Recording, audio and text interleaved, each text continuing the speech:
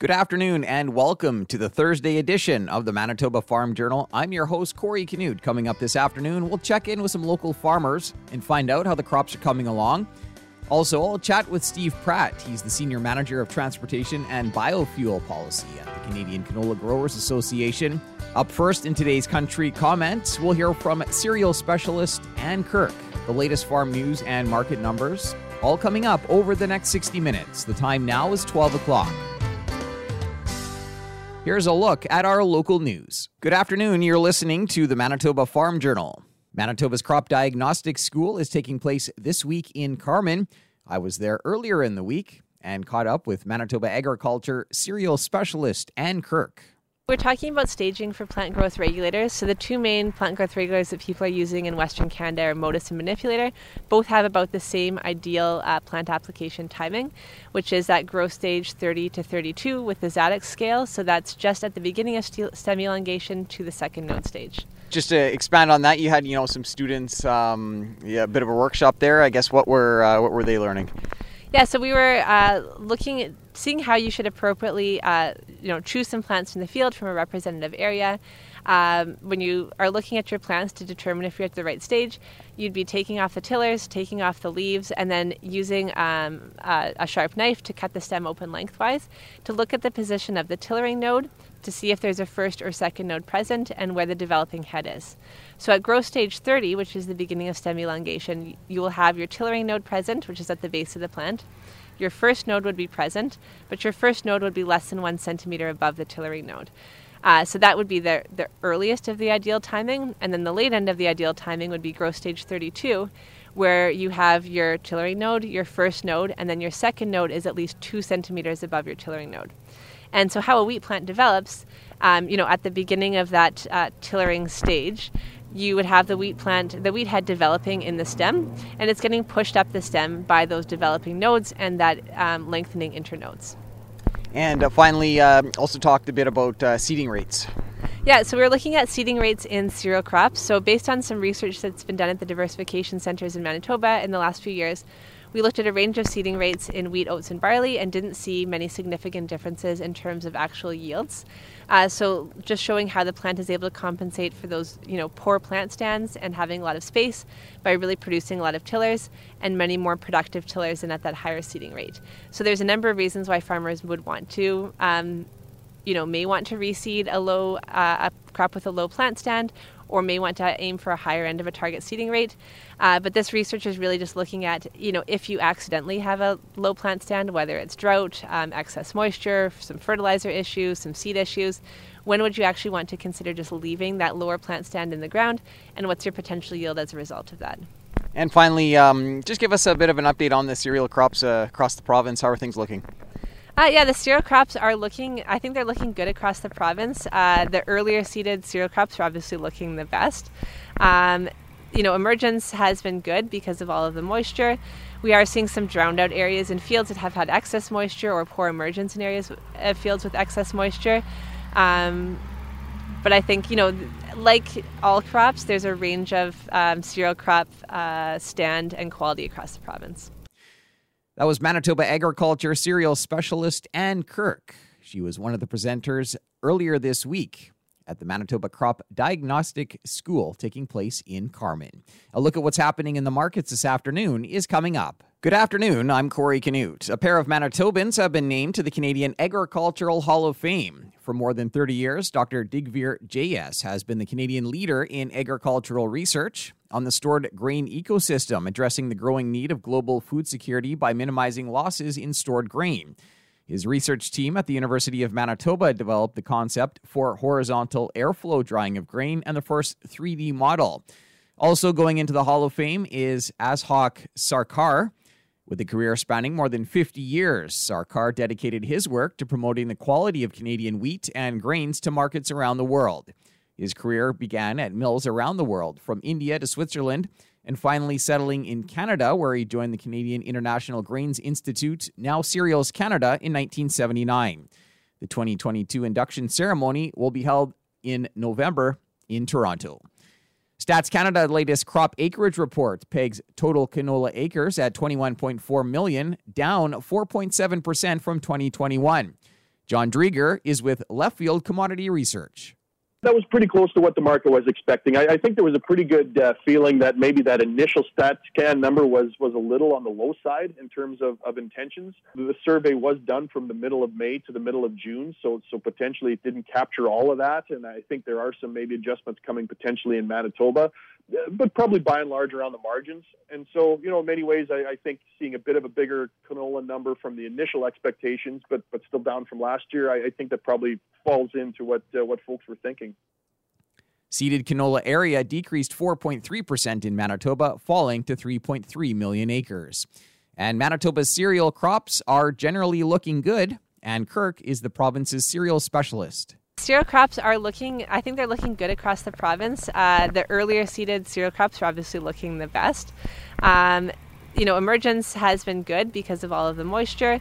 We are seeing some drowned out areas in fields that have had excess moisture or poor emergence in areas of fields with excess moisture. Like all crops, there's a range of cereal crop stand and quality across the province. That was a look at today's farm news. I'm Corey Canute.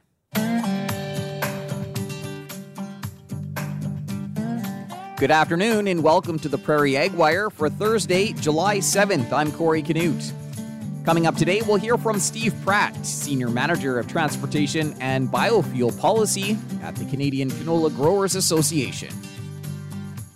After 5 years of regulatory development, the Canadian Canola Growers Association was pleased to see the final clean fuel regulations published yesterday. They'll come into effect July 1st of 2023. Steve Pratt is Senior Manager of Transportation and Biofuel Policy at the Canadian Canola Growers Association. It's been a long time coming, multiple, 5-6 years in development. And what's great about the clean fuel regulation now is that for farmers, for the crushing industry, the canola crushing industry in Canada, for biofuel producers and everyone in that value chain, we now have the rules of the game, if you will. So people can now, the rules are set, and companies and farmers and the fuel industry can figure out how they're going to comply with this and start to plan for, grabbing some market share out of this. And from a farmer's perspective, this is great because it's another, it's a piece of continental and domestic demand, which it all fits together, Corey, with the announcements made in the crushing sector in 2021 and with the oil and gas industry in 2021 and 2022 around renewable diesel investments. It's really a good news story, and the CFR in Canada was the linchpin that kind of, to some degree, binds this all together. And Steve, I guess just talk a bit more about just the benefits of canola-based biofuels and what that will mean for greenhouse gas reduction. Sure, yeah. So canola-based biofuels, there's a variety of life cycle analysis tools that various governments and various jurisdictions use, and canola oil has a really great emissions reduction profile for feedstock in biofuels. And that's recognized in this new forthcoming Canadian regulation as well. So what that means for us is one of the reasons that canola in the prairies and the canola industry in general is very bullish about this is we've got, number one, that great carbon intensity reduction profile as a feedstock that goes into fuel, diesel specifically. And secondly, we've got that ample supply coming from the various processing facilities across the West. So when a major refiner is looking to put biofuel feedstock and create a biofuel in their refinery, they're looking for consistency of supply, consistency of specification of that oil or that feedstock, and that's where canola can step up. And what will this mean for canola farmers and just the growth of the canola processing sector in Western Canada? Yeah, no, it's another one of those kind of pieces of the puzzle here, Corey. And really, I think what we see from the farm perspective is that now there is one more domestic, ideally growing, stable demand pull for canola seed. And ideally that turns into more competitive bids. So you can, at the crush facility, at the mainline bulk elevator. So, experience with biofuel policies in other jurisdictions around North America points to the fact that, it does provide that additional and basement floor, if you will, of demand, which long run should be good for farmers. And if we see this mature, this regulation mature, and we increase our production, there is an outlet, a stable outlet for or stable demand pull for seed to be made into oil, and that's all around a good thing because the canola industry has been working on the biofuel file for almost 3 decades now, and this is the latest kind of incarnation from our federal government of a regulation, and we just want to set the table to have the best, to see farmers in Canadian agriculture succeed under this and play a part in the emission reductions aspirations of the government. All right, great. Anything else to add here, Steve? Or? Just that the regulation comes into effect July 1, 2023. It'll take a couple of years for the market to kind of settle out, and I think if we talk in a couple of years about this, Corey, we'll be able to give you more kind of specificity and some real numbers around what does that demand signal look like and how the market's shaking out, because the oil and gas companies, the suppliers of fuel, they don't have, using biofuels is just one way to comply with this regulation, so it's very difficult to kind of peg out what that might look like, but we do see opportunity here for increased demand. That was Steve Pratt, Senior Manager of Transportation and Biofuel Policy at the Canadian Canola Growers Association.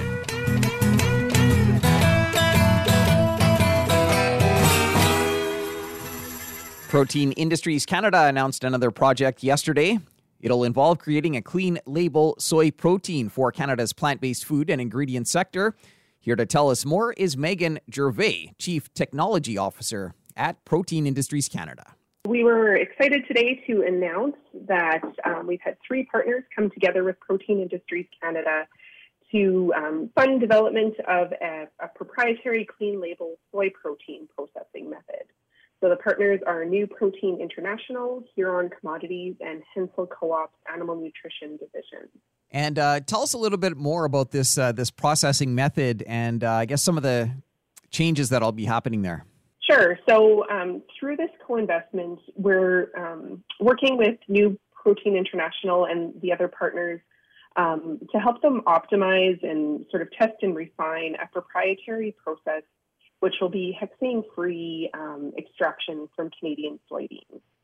And so they'll be looking to supply, manufacturers and retailers and consumers with a non-GMO soy product with a clean label, and so really targeting folks who are looking for a sustainable plant-based food and ingredient that comes, with that non-hexane processing angle. And what will this mean? What opportunities will open up as a result of this? It's an opportunity for Canadian soybeans to have perhaps a bigger role and be processed more actively in Canada, and to have them processed with a non-hexane process as a sustainability metric to it as well. So looking at, using a different type of solvent that is traditionally used and helping to meet the growing demand for high-quality plant-based protein products, particularly those grown in Canada and processed here as well, which we always think is a great outcome. All right. Megan, anything else to add here on today's announcement? Or? No, we're always excited to see new extraction technologies come online, and this is an example of a great project happening in Ontario where Canadian products will be processed here at home in Canada. And so excited to have the partners come in and develop and evaluate the technology and see where it takes them in the longer term. That was Megan Gervais, Chief Technology Officer at Protein Industries Canada. That's it for the Prairie Ag Wire for today. If you have any questions or opinions to share, send them to us by email, thefarmdesk@goldenwest.ca. I'm Corey Canute. Thanks for listening and have a great afternoon. The Prairie Ag Wire will return tomorrow on the Golden West Farm Network. Time for a look at the farm calendar.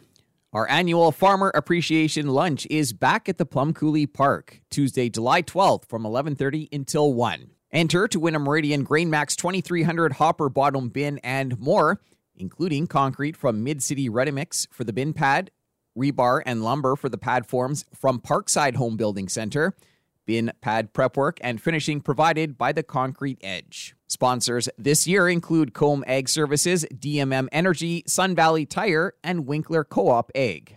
The Roland 4-H Museum is open throughout July and August. Hours are 1 to 4 p.m. Call 204-343-2061 for appointments or for more information. The Manitoba Crop Diagnostics School takes place this week in Carman. The Souris River Watershed District is hosting its annual banquet today at the Hartney Community Hall. Tickets are $50.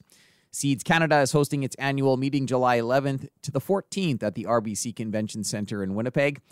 Manitoba Organic Alliance is hosting 2 farm tours July 11th and 15th. Visit the MOA website for details. And the Manitoba Stampede and Exhibition takes place July 22nd to the 24th in Morris. Continuing with the Manitoba Farm Journal, here on this Thursday afternoon. Farmers seem to be pleased with how the crops are progressing. Reporter Barry Lamb caught up with Virden area farmer Darren Chapman. We've been all right on amounts of rain. I guess we had a big amount there in early June, I guess. What was that? Would have been about 14th or just before the deadline, seeding deadline, I guess. We had sown 5 quarters of oats for green feed, and then 3 inches of rain came, and those fields were awfully wet when we seeded them, so we probably lost just about half of that. It's drowned out, but we're still sitting pretty good, I think, compared to a lot of areas. We've been on the lower end of the range, like in that inch range a lot of the times. There's been a lot of areas that have had 2 and 3 plus, and that's never a good thing. How has emergence been, and how are crops looking overall? We had that dry stretch, I guess, that probably started mid-June or later June, I guess we'll say, and the ground got to dry out and finally warm up, and then the crop started to grow. And now, everything's looking really good. Just there's a lot of drowned out spots through the fields is all.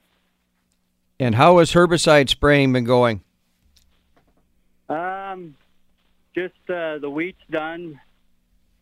Early canola, I guess, is done. We're just doing barley here now. We should finish the barley tomorrow.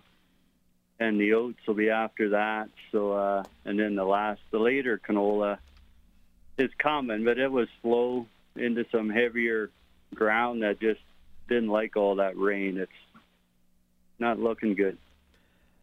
And hay and pastures, how are they looking? Well, the cattle are enjoying the pastures, that's for sure. You got to be careful when you're out checking the cattle. You don't run over anyone. It's so tall.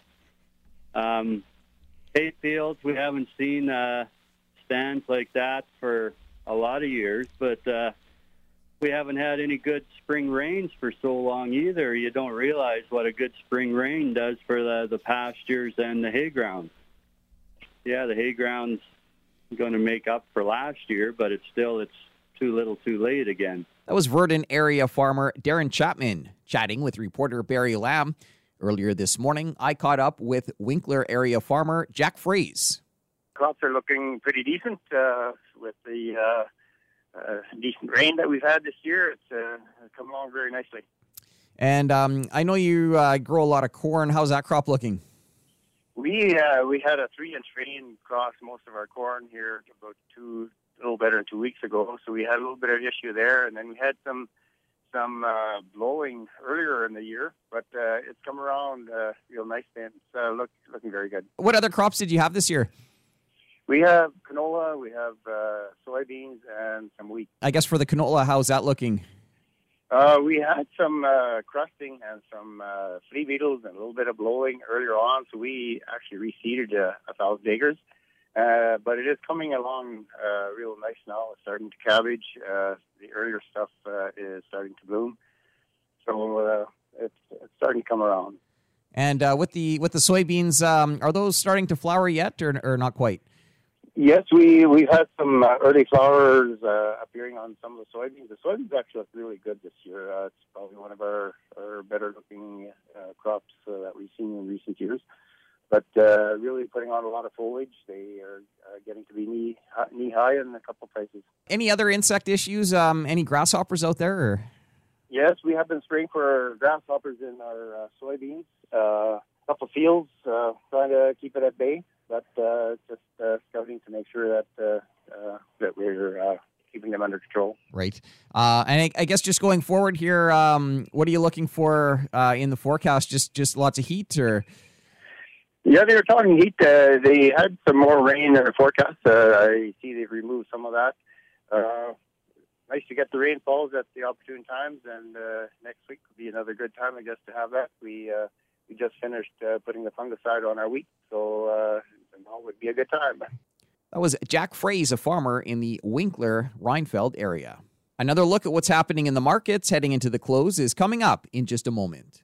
Time now for another look at today's farm news. A crop diagnostic school is taking place this week in Carman. The province's cereal specialist Ann Kirk talked about seeding rates. Based on some research that's been done at the diversification centres in Manitoba in the last few years, we looked at a range of seeding rates in wheat, oats, and barley and didn't see many significant differences in terms of actual yields. So just showing how the plant is able to compensate for those, poor plant stands and having a lot of space by really producing a lot of tillers and many more productive tillers and at that higher seeding rate. She says for the most part, cereal crops across the province are looking good. And Stats Canada's latest crop acreage report pegs total wheat acres at 25.4 million, up 8.7% from 2021. That was led by spring wheat area, which rose 10.5% to 18.2 million acres, and higher Durham wheat area, which rose 8.6% to 6 million acres. John Drieger is with Left Field Commodity Research. Certainly a big wheat number, and again, maybe not altogether shocking in some ways. In terms of Durham, that was a number that is, down slightly from the initial estimate in March, but still a pretty good increase from last year. I mean, Durham prices have been phenomenal over the last year, and so to see farmers put a little more Durham in the ground over last year is not altogether shocking, and also more spring wheat. And we had been hearing that spring wheat was finding more acres in the kind of leading into seeding and during that seeding window. So the spring wheat number was a little higher than we anticipated. Total winter wheat acres decreased 12.7% to 1.2 million acres. I'll be back after this to wrap up today's program. We've come to the end of another Manitoba Farm Journal. I'm your host, Corey Canute. If you have any questions or comments, you can reach us by email, thefarmdesk@goldenwest.ca. Today's closing numbers with more in-depth commentary on what's happening in the markets is coming up at 10 to 2 on the Markets Farm program. Thanks for listening and have a great afternoon. Hope you can meet us back here tomorrow starting at 12 noon.